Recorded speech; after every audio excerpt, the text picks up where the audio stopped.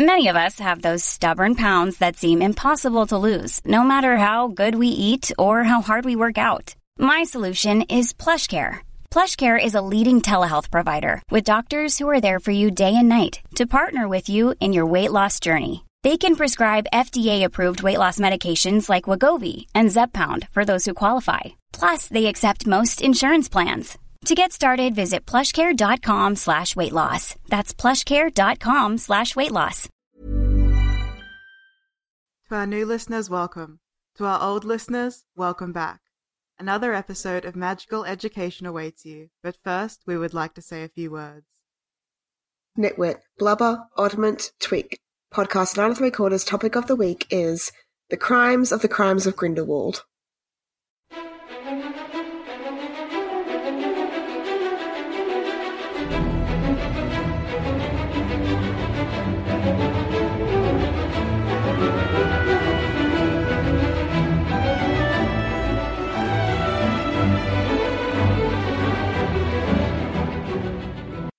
Hey there, listeners, it's me, Jem.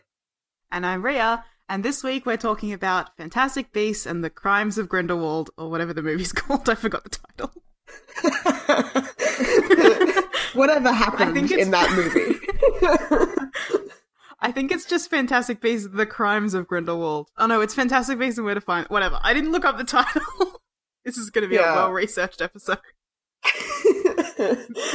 Well, I mean, like, we're just going to do this episode just to have a little talk amongst ourselves about what we thought. What that was. Let's start in the most obvious place. Did you like the movie? No, I really didn't. I mean, there are some things I liked, but for the most part, in the terms of, like, do I enjoy this? It was a solid no. It's like, no, it wasn't enjoyable for me. Mm-hmm. Yeah. I've seen it twice now. First time just for my own viewing pleasure, and the second time for you guys. So the first time I watched it, all I can remember is walking out of the cinema so angry. Like, I was so mad because of that final reveal. Oh, by the way, spoilers. This is a spoiler episode. So many spoilers. Yeah. Guys, you should have figured this out from the title already, but we're going to be talking about this movie. So if you haven't seen it by now, it's been like a month or so, but if you haven't seen it by now, just don't listen, okay? Because we're not going to be holding anything back. Yeah. So that, at the end, when it's like, oh, you're a Dumbledore, that made me so angry. I just walked out of the cinema and I couldn't think of anything. Yeah, I tweeted about this, but when the credits started rolling, I just said, what the fuck? Out loud. And because I went to a session that was like after work for me, so it was like a late session. There was only like a few people in the cinema, including myself, and there was a couple behind me and they just sort of snorted. I was in a cinema full of people that were making me mad because they kept being like gasping and being like, oh wow, at things that were just terrible. But yeah, okay, so I saw it twice, so I calmed down. I went back into the cinema, this time with a notebook, so I could write notes on the movie for this podcast episode. Wait, you did research? Yeah, I did. I've got a notebook full of illegible scribbling because I was trying to write in the dark. Yeah, fair. And on a second watch, I realized there's a lot that I really do like, and there's a lot that just I hate, makes me furious. It's about half and half for me. Yeah. It's like, in terms of like my enjoyment level, considering it's a Harry Potter movie, I think it was a huge disappointment. And so, for me, I'm still on the fence. I'm still sitting on the other side of the fence saying, look, I just don't like this movie. I don't think it did everything it could have done. And I think it was a bit of a flop, a lot of a flop. Yeah. Because, okay, so I'm just going to say something. So, I've talked to a lot of people about this movie. People I'm related to personally, people that I just know on the internet as strangers, basically. And I've asked everyone, like, I've sort of expressed my opinion, like, oh, I didn't like the movie that much, but what do you think? What did you like about the movie? And every time I get the same responses, like, verbatim. I liked the Beasts. The Beasts were fantastic. I'm like, yeah, I agree. And they're like, I liked the magic. The magic looked amazing. I'm like, yep, I agree. And then that's what I get. And I'm like, okay, guys, that's great. I agree with you there. I already said the things I liked. Beasts and magic, fantastic. But what about the actual story? What about the plot? What did you like about it? And they're like, oh, I'd have to rewatch it again, or I'd have to think about it a bit more to know what I actually liked about the juicy part of the movie. So that's code for nothing, because I can't even remember. Yeah, and I think that's a huge problem. Like, I think that's something that we have to really think about, because this happens a lot when you're going in to see a movie and you can get it blown away with the whole visuals of it, the special effects, which props to the animation and special effects department in this movie. They did a fantastic job. It was great. But we need to actually think deeper about what we're consuming and think, is this something that I actually enjoy on a story-based, character-based level? Especially with a movie like this series of films that is so tied into Harry Potter. There's such a nostalgia factor. Like, God, that first opening shot of Hogwarts Castle sitting there and the music swells and I'm like, actually teared up. Like, oh, it's happening again, Hogwarts. The fact that this movie can tug on those heartstrings doesn't mean that it's actually good. You know what else has a nostalgia factor but isn't actually a great series of movies? The Star Wars prequels. You know, they had interesting special that's effects. True. And lots of visuals that were, for the time, very interesting and enjoyable. They hit the nostalgia parts, but they weren't well-written, well-constructed stories. And the characters were a bit annoying at times. So that's what I sort of felt like I was watching when I saw a lot of the reactions from people seeing these movies. It was sort of the reactions people were having after seeing things like, I forget the names of Star Wars prequel. So one of them is like Clone Wars, right? What's the first one? Yeah, one of them's the Phantom Clone Wars. Menace. Yeah. I could have bailed you out there, but I chose not to. Phantom Menace, Clone Wars, and Revenge of the Sith. Okay, I got there in the end. Alright, so you're saying that, the world is very good, which I agree. There's so much in the movie, just the world and the aesthetic, like that living statue that goes into the beautiful. Street in France. It's like Diagon Alley. Oh, that was so good. I loved it. Yeah. But the characters and the plot is where we're having problems. Which is frustrating because that's an important part of storytelling. A really important part. Yeah. You know what else has great, like, world and animation? Avatar. As in, like, the James Cameron Avatar. But can you name one character from that movie? Avatar the series. I think I can. No. I can, but only because I actually researched it. Jake Scully, the main character. Jake Scully. Oh, I was like the guy from Monsters, Inc. What's his name? Mike Wazowski. Oh, man. Yeah. Okay, so one thing I will say is that I had this under a list of what did I enjoy. Newt. I think that they kept Newt's character pretty stable and strong from what he was established in the first movie. They didn't change him too much or make him more archetypal, as we've discussed in an earlier episode. So I liked that they kept Newt pretty solid, and they built in all that stuff with Newt and Tina, which was cute romantic stuff in there. So that was nice. I enjoyed that.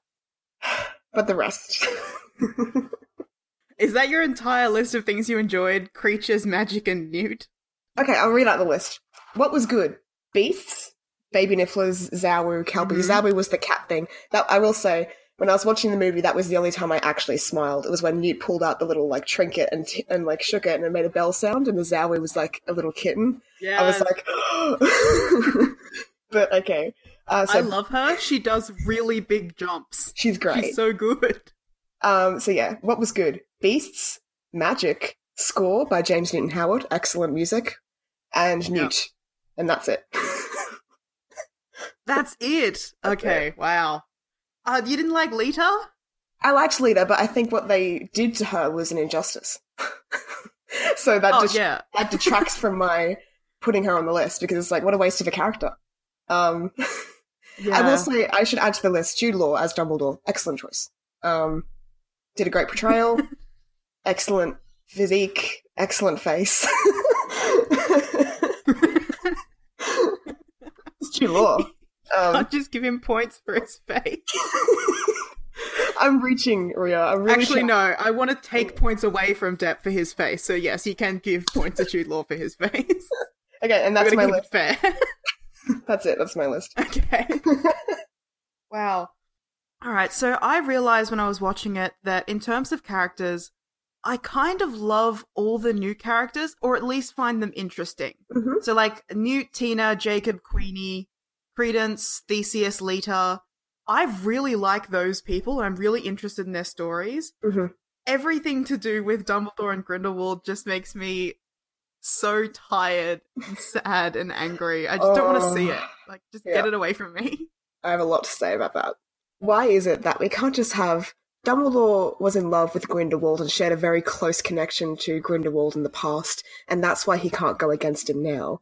No, let's not have that. Let's not have that high-stakes emotional angst in there. Let's have a blood pact and create this whole new different type of magic. That's why... That's the reason that Dumbledore can't go against Grindelwald, which doesn't make sense because Dumbledore and Grindelwald had that duel which killed Ariana years ago, so how could they fight against each other if they'd already made a blood pact? But whatever.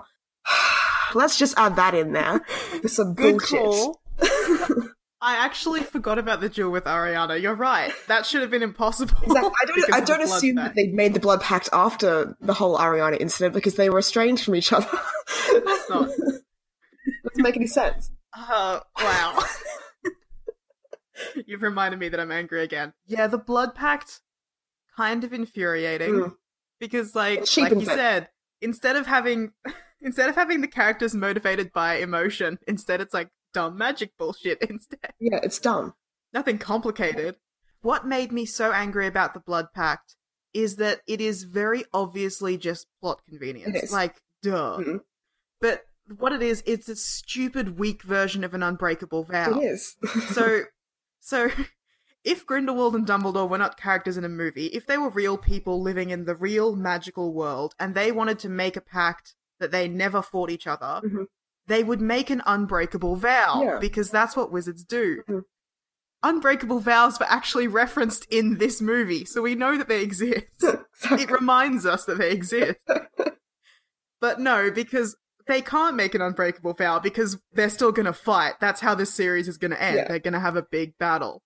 So because we can't have them do that unbreakable vow, which is what they should logically be doing, we're going to make up this blood pact thing so that Dumbledore can destroy it so that they can fight each other. It's like, It's just... I hate it. It's like the writers were like, okay, option A, Dumbledore and Grindelwald had a romantic past that was complicated and we explore those emotions. And then like the producers are just sitting there eyeing them down. They're like, okay, and they just throw it off the wall. Option B, unbreakable vow. The producers narrow their eyes further. All right. How about a blood pact? Producers are like, excellent. This is a hit. And we'll put the blood in a trinket that looks like the Deathly Hallows symbol. What? Crazy. What? Amazing. Merch. 10 out of 10. Best movie of the year. Oh, yeah. Obviously, because I've seen it twice now, I didn't realize this until a rewatch, but it actually teases you. Yes. Because the movie sets up, every time someone asks Dumbledore to fight Grindelwald, he says, I can't. And it sets it up as if the reason he can't fight Grindelwald is because of the emotions that he feels towards Grindelwald. That's why they have that weird scene where the aura shows him like a video of him and Grindelwald looking at each other. And when he goes to the Mirror of Erised, which shouldn't be there, by the way, another plot hole, the Mirror of Erised was never stored at Hogwarts. It was brought in specifically for the Philosopher's Stone trap. What the fuck ever.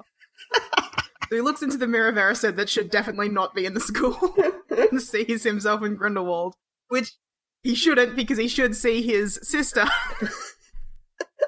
Sorry, I keep getting distracted because I'm angry. Okay, the movie sets us, the audience, up to think that they can't fight because Dumbledore has feelings towards Grindelwald that are unresolved. And then at the end, the twist is, no, he's just bound by some kind of magic that he has to break out of. That's dumb. I hate it. I know. Like, I just want to say about the Mirror of Erised thing, I hate how they got the young actor to play Grindelwald again. His name's Jamie Campbell, something like that. Maybe I'm thinking of Soup. It's the same guy? Yeah, Jamie Bowen, the guy from the original 8 movies, who portrayed Grindelwald briefly, but they animated him so that he has white hair and mismatched eyes so that he matches the sort of Johnny Depp Grindelwald image they're trying to portray in the Fantastic Beasts movies. And I'm like, why? It looks fucked. No one looks like that. He looks like an anime character. Oh my god. Okay. At the very least, what we can take from that is that Grindelwald didn't do some kind of Voldemort bullshit where he started out looking handsome and normal and then twisted his soul through dark magic and became a gross, multicolored ghost Marilyn Manson fucking guy. He always looked like that, according to the new canon of these films. Ever since he was a teenager, he's looked like that. And they just want us to believe that this is someone that people would be influenced by and want to know more about, rather than being like, fuck off. Yeah. That's something that I really liked in this movie. I didn't catch it the first time. I think because Grindelwald spends the entire first movie in disguise, in my brain, Grindelwald isn't in that movie. I just edit out that whole section. I'm like, no, that was just a different guy.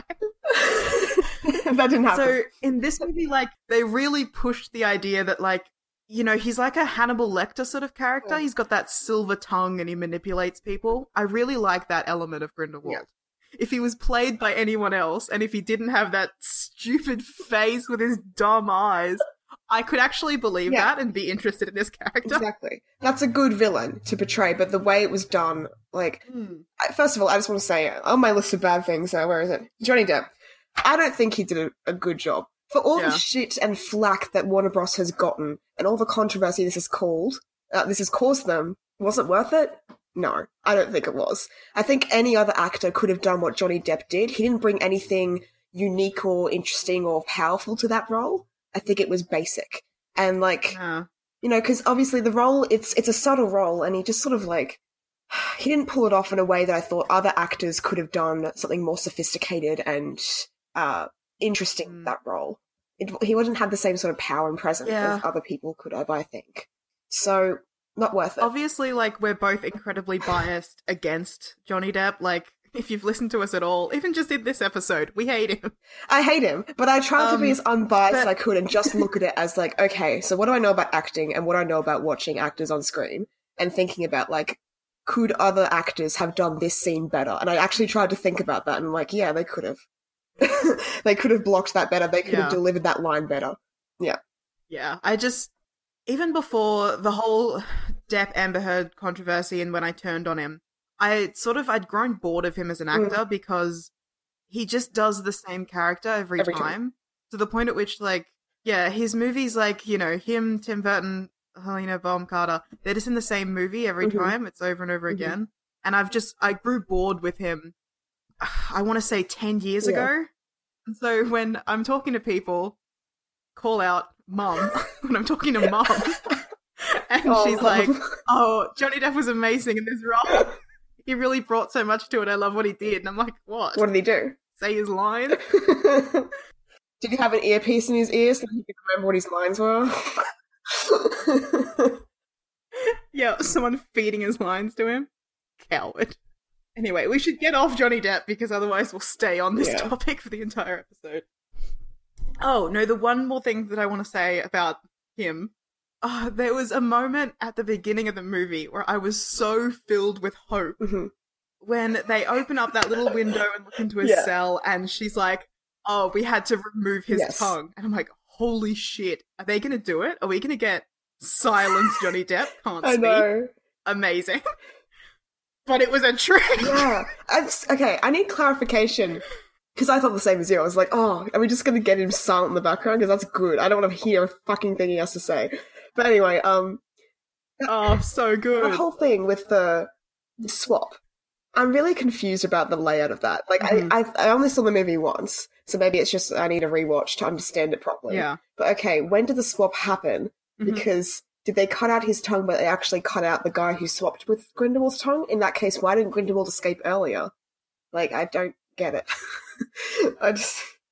Okay, so what happened is the guy who was swapped with Grindelwald, let's call him No Tongue Joe, because I don't remember his name.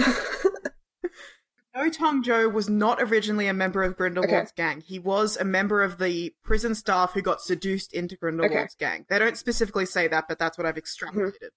At some point, Grindelwald has been like, hey, come join me, I'm the best, or whatever. And they traded places and started taking Polyjuice Potion of each other, or else somehow transformed into each other. That must have been a significant period of time, because the tongue cutting off thing had to happen after the swap, because otherwise, if she'd gone in there, cut off Grindelwald's tongue, and then he'd swap with No Tongue Joe, then when he took the Polyjuice potion, like, Grindelwald should have had no tongue. It doesn't make any sense. So they had to swap beforehand. And that means it's been, I would say, at least a day. Like, you don't cut someone's tongue off and then immediately the next day transfer them across, because why would you bother to cut his tongue? It would have had to have been at least days.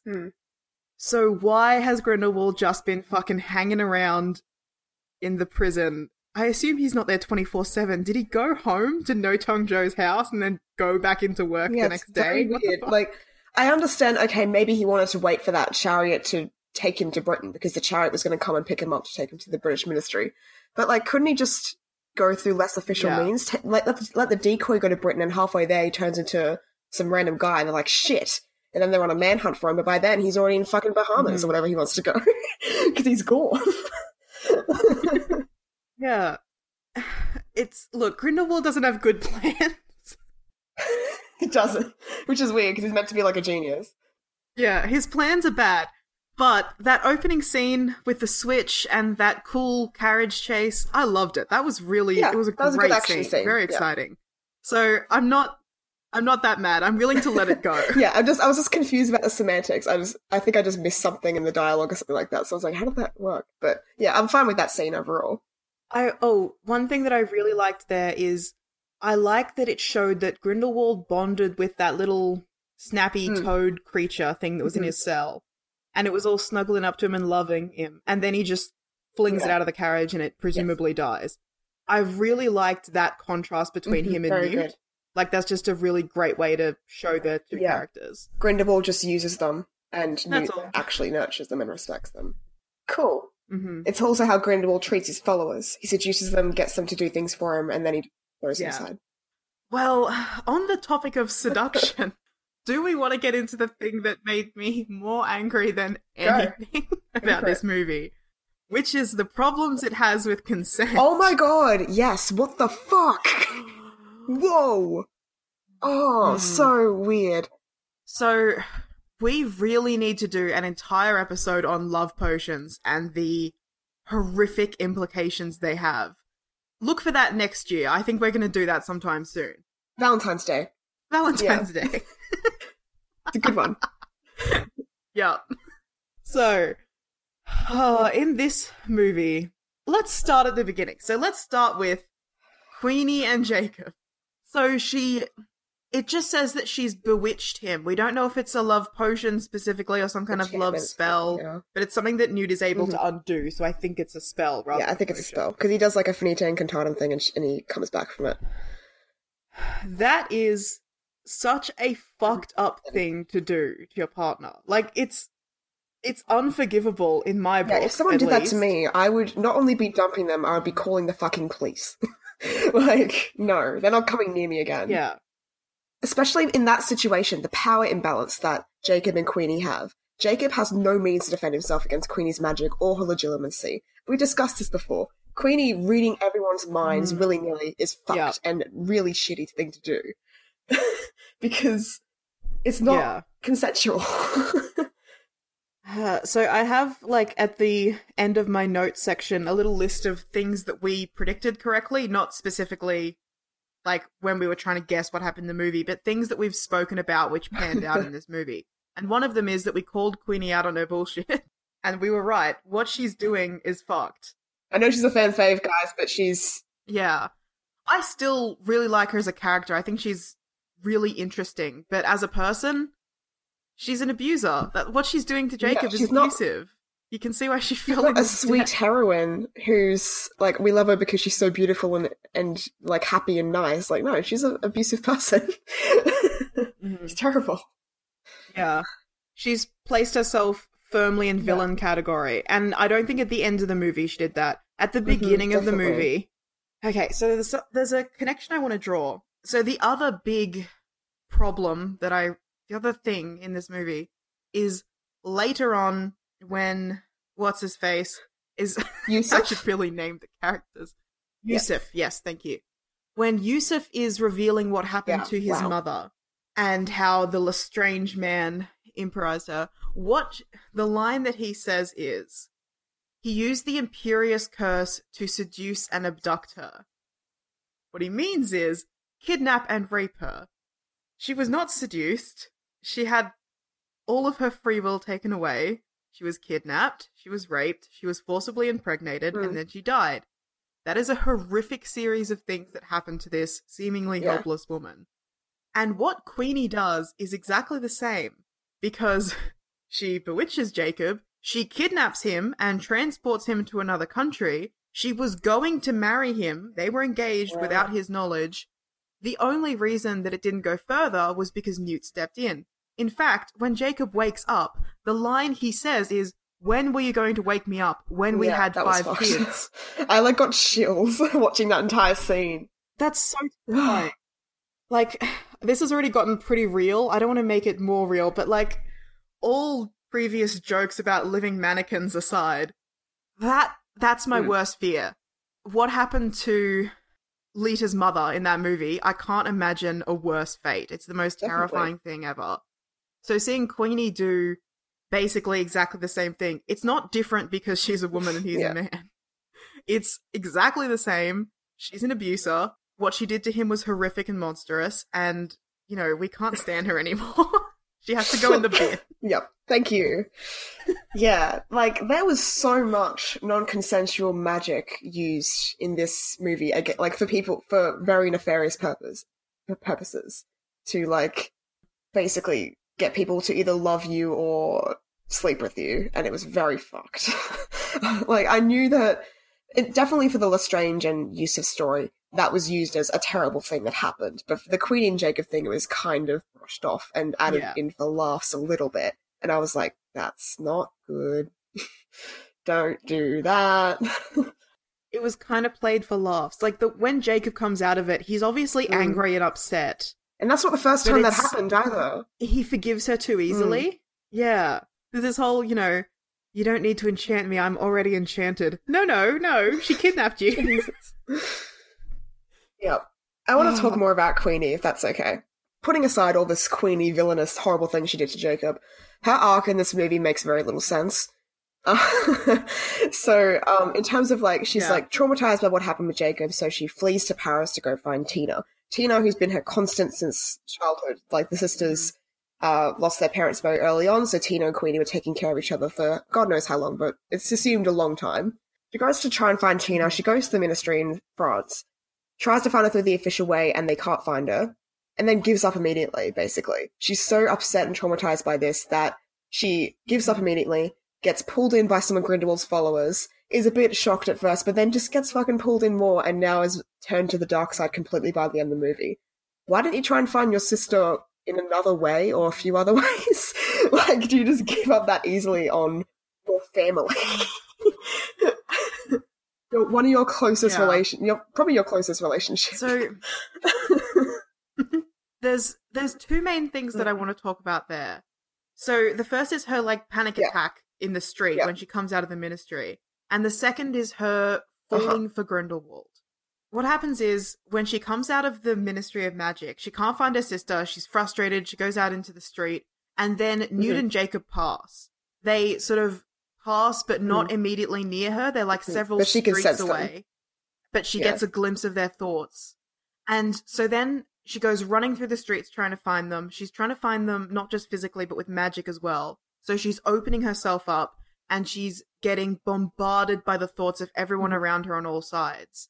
And she gets overwhelmed, and she seems to have some kind of anxiety attack and sits down in the street and starts crying.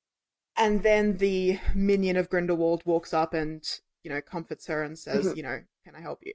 What that scene seems to imply, and how I interpret it the first time, is that Queenie is not in control of her powers. It seems like she is getting bombarded by all these thoughts. She can't block them out, and she can't turn off her powers.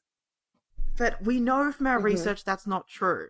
So when I watched it again, keeping in mind that she is in control of what she experiences, because she can turn her legitimacy on and off. So yeah, the reason why it happens is that she deliberately opens herself up trying to find Jacob. And then because she's so emotional, she loses control.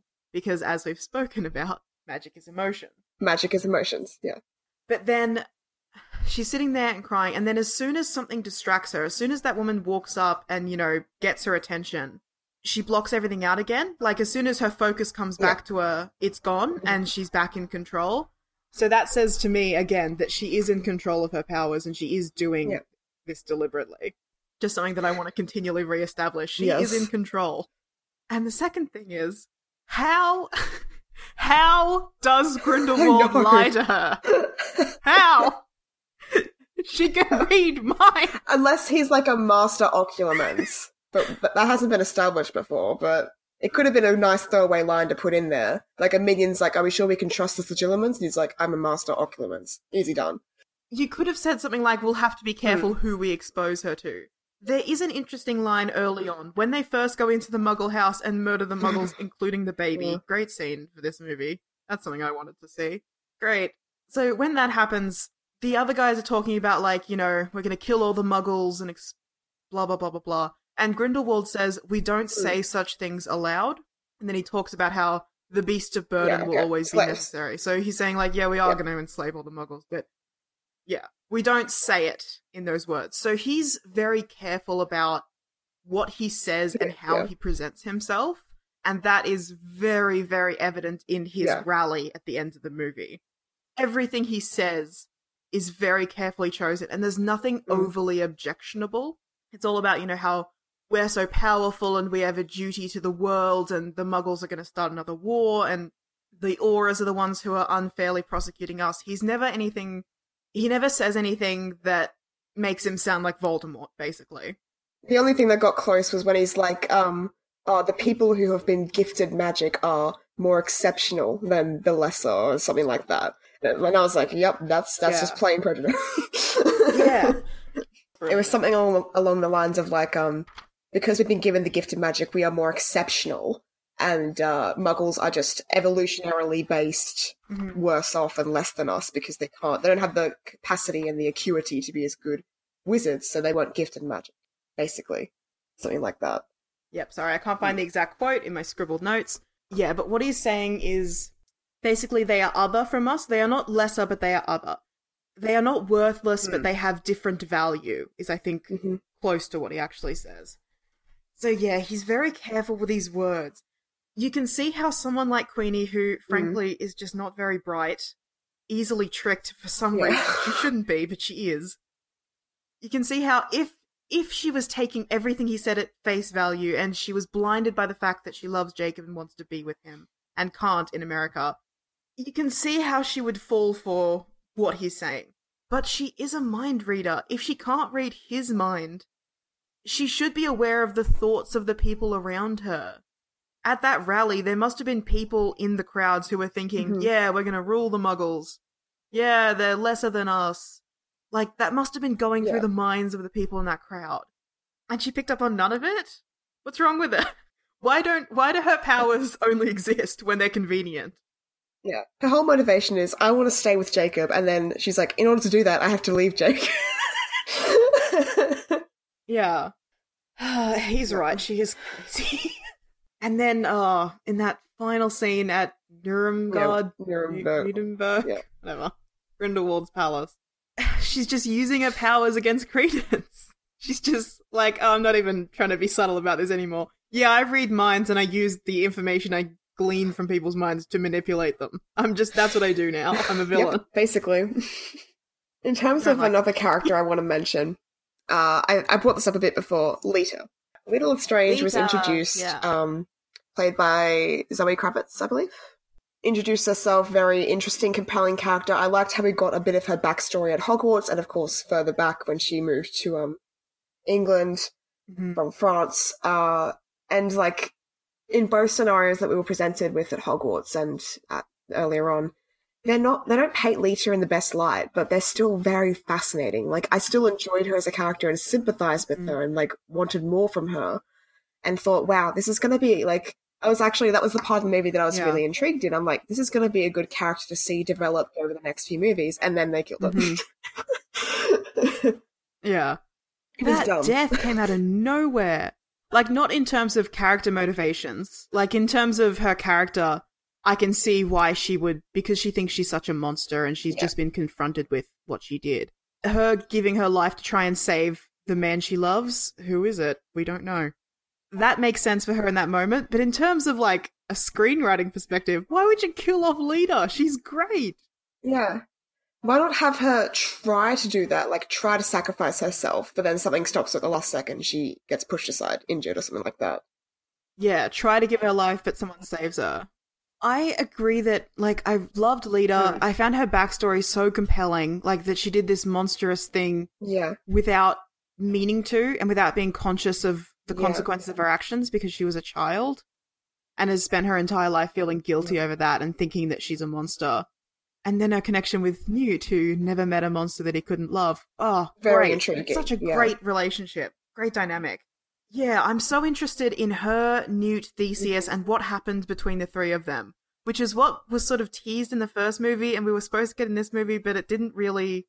Like, we don't know what happened between the three of them. How did Newt get expelled from Hogwarts? How did Theseus and Lita fall in love?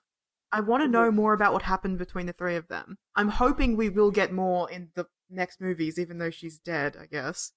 Yeah, it'll be through flashbacks, which aren't as effective as it could have been if they just kept Lita alive. But I guess with flashbacks, they can keep using the Hogwarts set and getting those nostalgia points. Yeah. Oh, just quickly, while we're on the subject of flashbacks. So, the McGonagall problem. Here we go. All right. I'm familiar. You familiar with this? Fuck that. Yeah. McGonagall is not alive in these movies. She's not. I've read like long theories about how maybe McGonagall was born in the 1800s, and so feasibly she could have been a young teacher at Hogwarts during the time these movies were set. And it's a stretch. It's a real stretch. And it's spreading it thin, and I think they're relying on the description of McGonagall as presented to us in the movies. And they're forgetting that in the books, McGonagall is black-haired and youngish. She's not like, she's not young. She's probably in her, like, 50s. Yeah. She's middle-aged, but she's not an elderly woman. It's fine like to put Maggie Smith in that role in the movies because she did a great job, and the movies are an interpretation. But in the books, we're forgetting that she's actually not that age, and people are forgetting that. And I also just want to say, what's the point of putting McGonagall in those movies if they're not even going to portray her in a way that's accurate to her character? McGonagall, who in the movie canon said in movie 4 and book 4, we do not use magic to discipline students. In the fucking flashback with Little Lestrange running away, uses a spell to silence a student. Yeah, not worth it. Yeah. So, yeah, I don't know what theories people have come up with to explain that McGonagall thing. But the answer is so simple. It's because they fucked with Dumbledore's timeline. That's why. So Dumbledore is the Defense Against the Dark Arts teacher in these movies. He's a Transfiguration professor. He shouldn't be. He's not. He was the Transfiguration professor. They just said, he was... so what happened? He went back and forth between Defense Against the Dark Arts and Transfiguration. Like, no, he didn't. He didn't. That did not happen. Fuck off. No, he didn't. He didn't. He was always the Transfiguration professor. You can see in a bunch of things that he does as headmaster of Hogwarts that his discipline is transfiguration. He's always fucking conjuring things and transfiguring things, and that's his specialty. That's what he does. Even in that duel with Voldemort in the 5th movie, he's transfiguring the statues and stuff like that. Like, that's how he fights as well. Because he is a transfiguration guy. But because the class that we, the viewers, have the most emotional connection to is Defense Against the Dark Arts. And because they wanted to have that Bogart scene with Dumbledore, they made Dumbledore the Defense Against the Dark Arts professor. And then they're like, oh, well, that frees up the Transfiguration job, so let's have McGonagall in there for extra. I hate it. I just want to say, they could have saved themselves if they really wanted to have that scene with Jude Law and young Newt with the Bogart and all that sort of stuff. They really wanted to have that. They could just have Dumbledore walking in saying, oh, Professor such and such is sick today, so I'll be taking over. Because we know that happens. We know that when Lupin's sick, Snape takes over. So we could just have, for this lesson, Dumbledore was subbing, but he's the Transfiguration professor.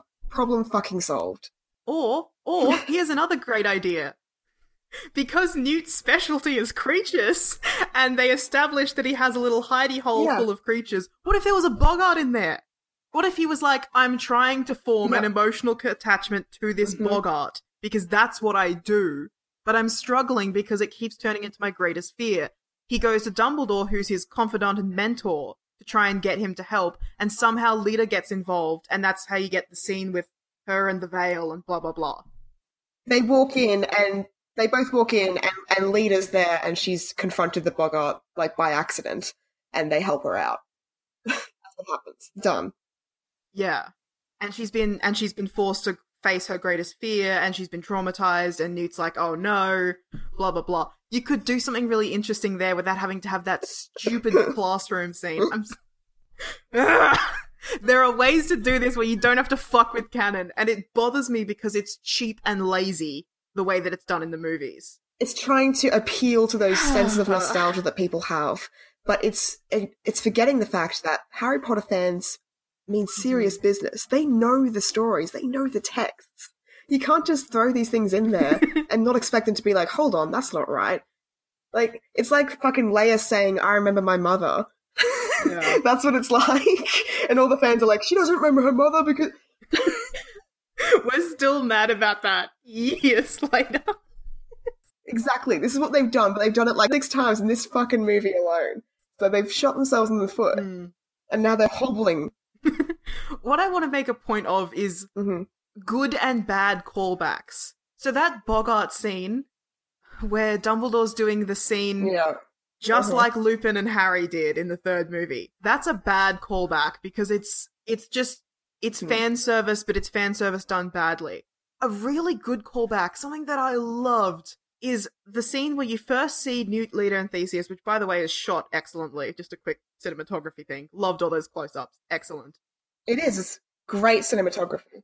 So, a really small detail in that scene is that the Ministry of Magic is full of owls. There are owls everywhere, swooping around, and there are also house elves everywhere, cleaning the owl shit off the windows. That is a callback to something that Arthur Weasley says in the 5th book, when Harry notices the paper plane memos flying around, and he says that's how we send messages between departments. We used to use owls, but the mess was unbelievable. That's amazing! They showed it in the movie! He says that in the movie as well. Yeah. So that's established in the movie canon. Yeah. So that's a great callback. So when I saw that, I was like, oh my god! It's the owls! Just like in How the Story Goes. That is a great callback. That's a great way to do fan service. So I just want to make the point that, like, you can do these things well. We're not angry just because they're showing things that have been referenced in previous movies. No, yeah, I'm fine with that. We're angry because they're doing them poorly. One other thing I want to bring up, just a little side note. So I talked about how casting Johnny Depp for this role when he didn't perform very well was kind of a waste of time. I want to also talk about Nagini. So the whole blow-up with Nagini and the controversy about that, was it worth it? Yes. I was looking at her character throughout the movie, and honestly, why did it need to be Nagini? It's not relevant. Like, she could have just been... She does nothing. She does nothing. Like obviously, credit to Claudia Kim, great job in the acting, but, like, the character does nothing. She gets given no important lines, very little important action. She's just sort of standing there for Credence to look at. It's not very useful. Yeah. She's there to give Credence someone to talk to, and they don't even talk. No, I know. Just, it could have been anyone. It could have been, like, a new character that's just another circus freak. Doesn't need to be Nagini. And fuck with that timeline and cause so much controversy about culture and casting. Just, why? Yeah. In this movie, I felt that it really wasn't worth it. But I'm holding out hope that she is going to have some kind of character arc in the next movies. Like, it is going somewhere. I don't expect it to be good, but I'm hoping it will at least do some kind of justice to that character because she's been treated so badly. Yeah. Like, I mean, yeah, fair enough. Like, there are more movies to come, but I have more questions about that. How many more movies are there to come? Because this movie didn't do as well as they expected, and they might just cut it off at 3. Yeah. They won't. Harry Potter makes too much money. Anyway, on the topic of Nagini, I think I would have been much less angry about it if they hadn't revealed it before the movie. Like, if that had happened in the movie, and the first I heard of it was when Credence was talking to her and she's like, Nagini, blah, blah, blah. And I'm like, holy fuck, did you just call her Nagini? Then she goes out and the circus performer is saying all this creepy shit about her body. Look at her, she's so beautiful and so desirable, blah, blah, blah. Yeah, it's a seedy circus. Gross, but, deliberately so. And then every night when she sleeps, she's forced to become, and then she turns into a snake. That would have blown my fucking mind. It would have been great, but they shot themselves in the foot. Sorry, I'm just frustrated at the marketing of the movie that they decided to reveal that beforehand. Like, because it made everyone really mad. And they confirmed in the movie as well that she's from the jungles of Indonesia or something, right? So, again, the issue comes up why they cast a Korean woman for this role. It smacks of, like, all Asian people are the same, blah, blah, blah. There's other racist issues there. But we've spoken about that before. Yeah, it's bad. I want to talk about some more things that I like. Well, there's a bunch of, like, little things that I want to talk about. But while we're talking about characters, there's two that I really like that we haven't spoken much about. First of all, Theseus, Newt's brother. I was expecting to hate him. I was really expecting him to be the asshole big brother who doesn't understand his little brother at all, and they're always at odds and blah, blah, blah. And there's a bit of that, but honestly, they did him so much better than I was expecting. Yeah, I really enjoyed him too. I thought he was a solid character. Yeah. I really like how it's established that Newt doesn't like eye contact, doesn't like people in his personal space. And he's like, oh, my brother's a hugger. And obviously there's some tension there. But the first time that Newt and Theseus are there together, and Theseus is like, oh, here you go, we're going to have a hug, throws out his arms and walks towards Newt. I was like, oh God, here it is, He doesn't understand Newt. He's trying to force himself into Newt's personal space. It's awkward and awful. But then he wraps him up in that hug and whispers in his ear, they're watching you. Yeah, he's and doing it for his own good. Oh no, he's good. Yeah. That was great. He's doing it very deliberately and with a purpose, not just because he doesn't understand his brother. And then the second time they hug is right after Leda's died, and Newt initiates the hug to comfort his brother. So I really loved it. The dynamic played out differently to how I was expecting. Yeah. I really loved their interaction. Good calls. That was great. I'm brought back to, like, the fact that, I love all these new characters. I just don't like Dumbledore and Grindelwald, and I don't want to hear their stories. I love a lot of the characters. I wish they were in a different movie. Basically, I wish I could explore character stories in a way that wasn't shit, basically. Yeah. Is what I'm saying.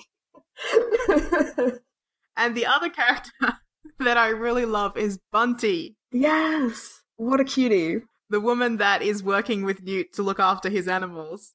How good is she? That scene where Newt has to dive in and help the Kelpie. Oh, by the way, I love that Kelpie. Oh, I love it. So good. Yeah. Seahorse, but he's made of actual kelp. Oh, so good. Great character design, creature design. Yeah.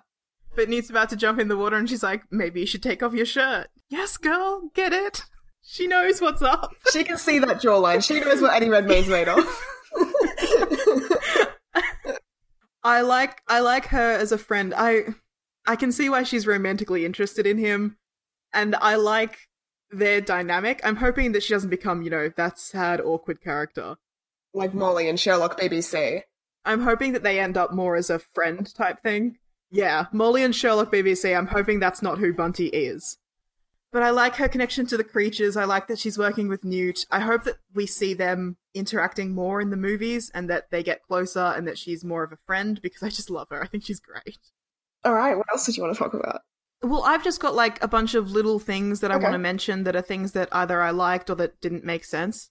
Yeah, so I want to talk about the creatures a little bit, but we've pretty much spoken about all of the creatures. Oh, I really loved the spooky cat familiars. Those black ghost cats with the blue eyes. Ooh, yeah. Yeah, they're so good. They're actually from French mythology, I think. I did a little look on them. Yeah, that's cool. Excellent. I will say, like, I said this from the beginning, best parts of the movie were the special effects, the magic, and the creature design. Props to everyone who was involved in those animations because they were on point and perfect. And the augury, which you only see really, really briefly in Newt's basement. The augury is the big bird thing that Jacob's like, yeah, I got my own problems, buddy, and walks away. But for those who don't know, an augury is a bird that predicts when it's going to rain with its song. So I just like that it started pouring rain down on Jacob and Queenie's conversation, and then you go inside and the augury is flying around. That was just a neat little... Again, that's the kind of thing that I really like. That's subtle. It requires you to sort of know a bit about Harry Potter, but if you do, you get it and it's good. Yeah. I also liked that the augury was presented in such a way which is a bit comedic. It was there for a comedic moment, which is funny to me because if you've read The Cursed Child, like I have, Delphine, Voldemort's daughter, presents her persona as the augury, as like this majestic, feared bird and all this sort of stuff. And so... yeah, the augury was shown in these movies as like a bit of a laugh and a funny little side character. I was like, yeah, suck it, Delphine. Good. Yeah. That makes it even better. And the only other creature that we haven't mentioned that I loved was the baby Nifflers. Baby Nifflers. Baby Nifflers. I want 10. I seriously do. They destroy houses. Good. Yeah, I like that the first thing we see them do is destroying Newt's house, because that's exactly what Hagrid said. You can't keep Nifflers as pets. They destroy your house, because they tear it apart looking for shiny shit. Yeah. The Niffler that Newt has is a bit of a special exception, because he's obviously trained it a bit to go fetch things for him, but those baby Nifflers are just little rascals. They'll just get anywhere. Sneaky little bastards. Okay. Yeah. Yeah, the best things are the creatures and the magic, right? So one magic thing that I really loved was what I'm calling the Billy Ray Sanquin power. Do you know Skullduggery Pleasant? Yes, I read it, but I read it a long time ago, so you'll have to re-enlighten me. So there's a character in Skullduggery Pleasant named Billy Ray Sanquin, and he has the power to walk through walls. And when I saw that wizard guy do that walking through walls scene, I'm just like, oh, he's an assassin, just like Billy Ray. And it turns out I was right. I love that. The other thing that I really liked about the scene with the Wall Walker and Credence and Nagini is how it really demonstrated that Credence has gotten control of his powers. He does his whole usual, exploding into darkness thing and chucking everything he has at that guy. Which, by the way, if that guy can just wrap himself up in a Protego spell and be perfectly safe from Credence, like, how's Credence going to get Dumbledore? If Obscurus is supposed to be the huge threat that they're presented to be in the first movie, then, like, how can you just ward them off with a Protego charm? Mm-hmm. Yeah, if a Protego charm and then apparating away isn't good enough to save you, then Credence isn't a threat anymore. Whatever. But he exploded that entire apartment and tore up the walls and threw it all at that guy. Yeah. And I like that because, first of all, he didn't harm Nagini. Yeah. He didn't harm the dead body of the woman that he was there to see. Yeah. And he destroyed the walls, which is how that guy was able to sneak up on him. So that shows that he was completely aware, completely in control. Yeah. It was just a very different Credence that we saw at the end of the last movie, which is great. It didn't have to be explained to us, we just saw it. Oh, okay. And while we're on the topic of the Obscurus, there's this weird thing in this movie that I don't understand, where Dumbledore says it first, but then that Yusuf Kama guy confirms it. The Obscurus has a dark twin? What does that mean? Maybe they're talking about the fact that, like, the Obscurus is the host and the dark twin is the dark power in them, maybe? That seems to make the most sense, but no, they're definitely talking about a sibling. So when Dumbledore and Newt are meeting up at the bus right at the beginning, where they're trying to have a conversation but also running away from the Ministry and they jump all over the city, they stop in a bus and Dumbledore says, an Obscurus that survives will always have a dark twin or a dark sibling. So Credence is trying to search for his brother, and we need to find Credence before his brother finds him because his brother is going to kill him. And then that sets you up to think that Yusuf is his brother, and then it also sets you up to think that maybe Lita is his sister, and blah, blah, blah. All that whole storyline is really convoluted and stupid. And then, right at the end, this leads into, well, actually, Dumbledore is Credence's brother, which I'll leave you to talk about that. I don't know. What the fuck does that mean? I have no fucking idea. I think they're just What does it mean? It doesn't make any sense. Like, they clearly are, because I think they're just doing that to make the whole convoluted brother-sister family lineage plot seem, like, believable in the movie when you're watching it. But then when that's not all confirmed, it's like, oh, that the ending gives a new meaning to it. But I think, literally, they're just throwing in lines like that to make people think there's deeper meaning to it, but I have no fucking idea.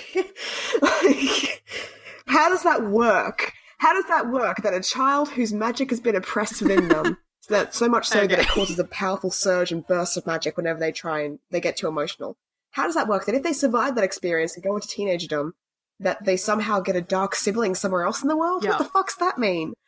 How does that magic work? It's their literal sibling, like their literal flesh and blood sibling from the same parents. What if you don't have a sibling? What if you're an only child? What the fuck does that mean? It's just dumb. What does that have to do with being an obscurus? It doesn't mean anything. So that's just a line in the movie that doesn't... I don't know what it means, and it's frustrating me. Yeah. Maybe it will mean something in later movies, maybe it doesn't. It's frustrating talking about these movies and we don't have the entire series. And the only other thing that I want to talk about is things that we have predicted correctly.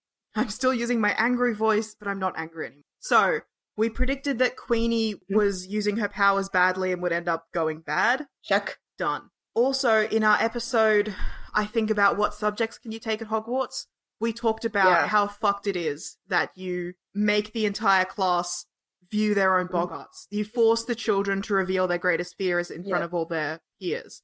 What if you have a traumatized child in that class? That played out exactly as we said. Yeah. Talking about magic leaves traces, we saw that happen here when Newt ran around the street in Paris and threw that gold powder everywhere. He was able to lick the dirt and use that little horn thing to hear what had happened. That was really cool. I love that. He could play out the past because magic always leaves traces. Really liked that scene. The only other thing is that, brace yourselves, this is really bad. One of the characters in this movie is a half-elf, and she's also a servant.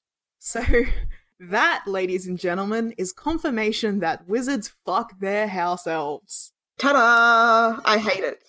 And the house elves can get pregnant. Thanks, I hate it. With half-human, half-elf babies. Boo!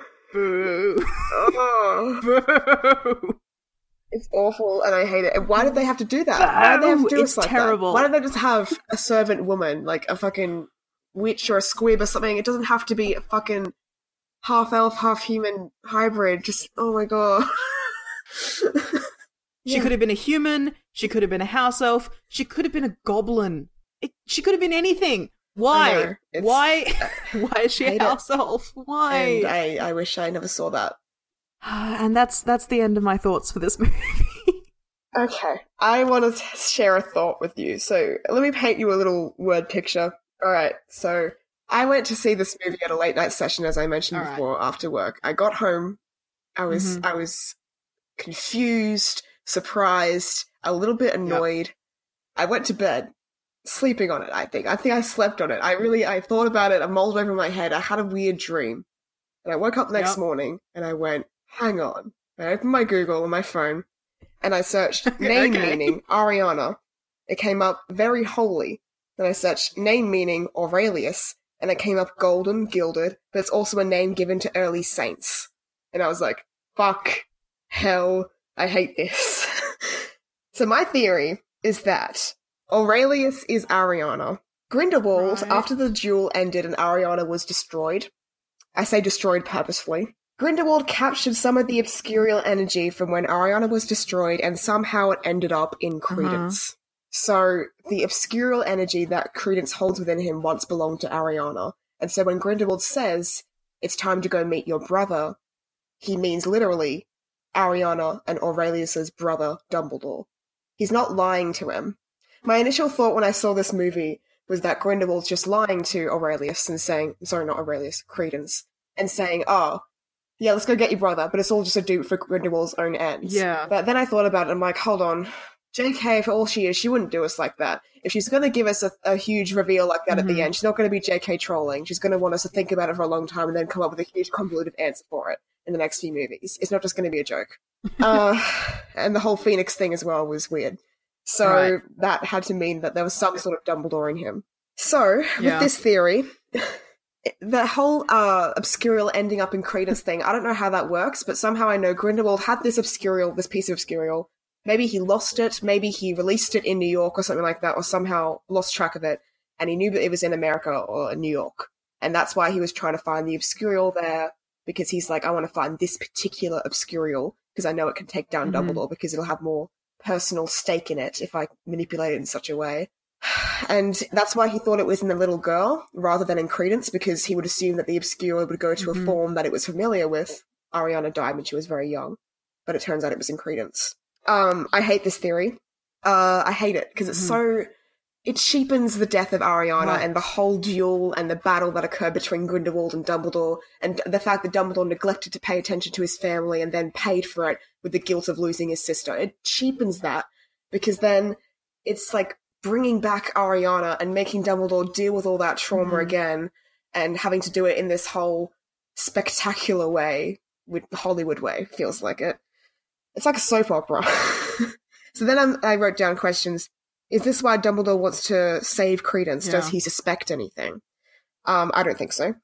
JK has said that these movies are about how Dumbledore became Dumbledore, which makes me think that this is why this is the theory that's happening, because we're going to focus in on Dumbledore. And what is more quintessential to Dumbledore's big Dumbledore that we know in the later movies than what happened between him, Grindelwald, Aberforth, and Ariana? Yeah. So what could possibly have made Dumbledore more himself than having to ward himself off from the reincarnation of the sister that he killed, which is now being used as a weapon against him by his former lover? I hate that I had to write that down. It sounds like a literal soap opera plot. What do you think of this theory? But honestly, I kind of love it. It makes sense. Not because I would love to see it on screen, but because it's better than my current theory, which is that Grindelwald was just lying to Credence. Because then, like, who the fuck's Credence? Where did he come from? That was my initial theory too, but then I'm like, nah. So I thought about it some more, and I thought this one fits the most. It makes actual sense. It's not just him using the brother line for no reason, because I saw a lot of other people's theories, and they're like, maybe he's a cousin, maybe he's a nephew, all this sort of stuff. But it's like, but why would he use the word brother? Because as we know, it would have been very impossible for the Dumbledore's parents, that is, to have another baby. Because of the separation, because, you know, Dumbledore's father was in Azkaban, so unless he had an affair in Azkaban and somehow had another son that was casted off somewhere, and which is unlikely. But we know that Kendra, is Kendra the name of Dumbledore's mother? Whatever her name was. Dumbledore's mother was killed off not long after Ariana was born, and there was no hints in the original story saying that she was pregnant and had another child, otherwise why would that not be mentioned? But then again, McGonagall's in this movie, so fuck everything. So unless it turns out Aurelius Dumbledore is a bastard half-brother from Dumbledore's father who had an affair in Azkaban. How the fuck would you do that? But whatever. Or maybe before Azkaban, because... Maybe, yeah. He only went to Azkaban after Ariana was turned into an Obscurial. So he might have slept with someone during those intervening years. It's not impossible. No, because then Credence would be so much older. What am I even saying? He would be Dumbledore's age. That doesn't make any sense. Yeah. So my theory is that it's Ariana's Obscurial inside Credence, and that's why the brother line exists, and why the Phoenix responds to him because of the Dumbledore prophecy or whatever it is.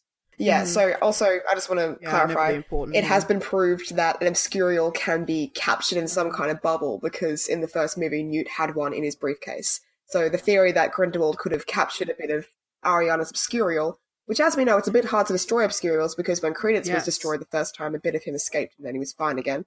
If he'd captured some of her Obscurial and then given her a new host, it's possible for him to do that, because we've seen the magic done before in earlier movies. It doesn't explain how that piece of Obscurial that Grindelwald captured got from his possession into Credence. Yeah, I don't know how that happened, but, like, this is what I'm positing. We don't have information on that. Yeah. We don't know who Credence is yet, like, ignoring what Grindelwald said.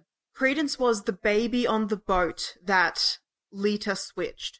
So we know that a woman was on the boat with him, presumably his mother, but not necessarily.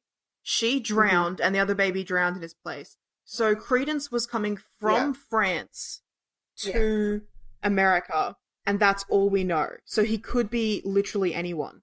So the bit of Obscurial ended up in a baby, and Grindelwald didn't know the baby's gender, but he did know that it ended up at the orphanage. But how did he know that it ended up at the orphanage? Maybe he either knew that it drowned or ended up in America, because the ship sank, as we know. So he was shipping it off to America, the ship sank, so he's either like, look, the baby drowned or it's in America, one or the other. So he's putting his hopes on that it's in America. But then by that point, it had become switched with Lita's brother. So he would have been tracking Lita's brother, I guess. No, he doesn't know it was switched. Why would he know? He doesn't know it was switched. Only Lita knows that. Yeah, that's what I'm saying. So why would he be able to track Lita's brother all the way to this orphanage? If he knew which baby it went in and the baby was on the ship, he would have thought it drowned. No, that's what I said before. Like, he doesn't know that it's Lita's brother or that it ends up in the orphanage. He just knows the baby's either dead or it's in America. It's like Schrodinger's baby. We don't know until we open the box. It's either drowned or in America. Right. Yeah. Okay, and he somehow finds it in America. Okay, that's fine. Okay. The duel where Ariana died, that happened around Dumbledore's last year at Hogwarts, when he was around 17. 17 or 18. And Credence now is around 17 or 18. So I don't think those timelines line up. But you can keep an Obscurial for a long time, so Grindelwald might have had the Obscurial and then only put it in a baby 10 years later or something. Yeah, that's true. Yeah, it doesn't need to be immediately afterwards. Okay, look, at this point, we're speculating with information that we don't have. Overall, I think that's a really good theory. Yeah. I think it's typical of what we might expect from these movies, like very convoluted, requiring a lot of backstory into families and blah, blah, blah. And also kind of like betrays what we knew from the books, so that's good as well. So yeah, that's my hot take, and that's what I think's going to happen. I hate it. But if I'm right, once again, it will be confirmed that I am, in fact, a psychic. True. Well, I've been Jem, your props to the beast and animation and graphics in this movie, but everything else can rot host. I've been Ria, your surprisingly still okay with Niffler's host. Thanks for listening to Podcast 9 3/4. This show is written and edited by Ria and Jem. You can send us an email at 9 3/4podcast@gmail.com, find us on Tumblr at podcast9 3/4.tumblr.com, or talk to us separately on Twitter. Ria is at SmashMouthRia, and me, Jem, is at Jem_just_Jem. Please feel free to send theories or ask us questions, and bombard us with so many messages that we go mad and run away to a hut on a rock in the middle of the sea just to avoid them. Our logo art is by Winged Corgi. Find more of her art at wingedcorgi.tumblr.com. This week's intro music was Fantastic Beasts: The Crimes of Grindelwald by James Newton Howard, and our outro music was Hedwig's Theme by John Williams. You hear from us again in 2 weeks' time. Cool fact, a crocodile can't stick out its tongue. Also, you can get health insurance for a month or just under a year in some states. United Healthcare short-term insurance plans, underwritten by Golden Rule Insurance Company, offer flexible, budget-friendly coverage for you. Learn more at uh1.com.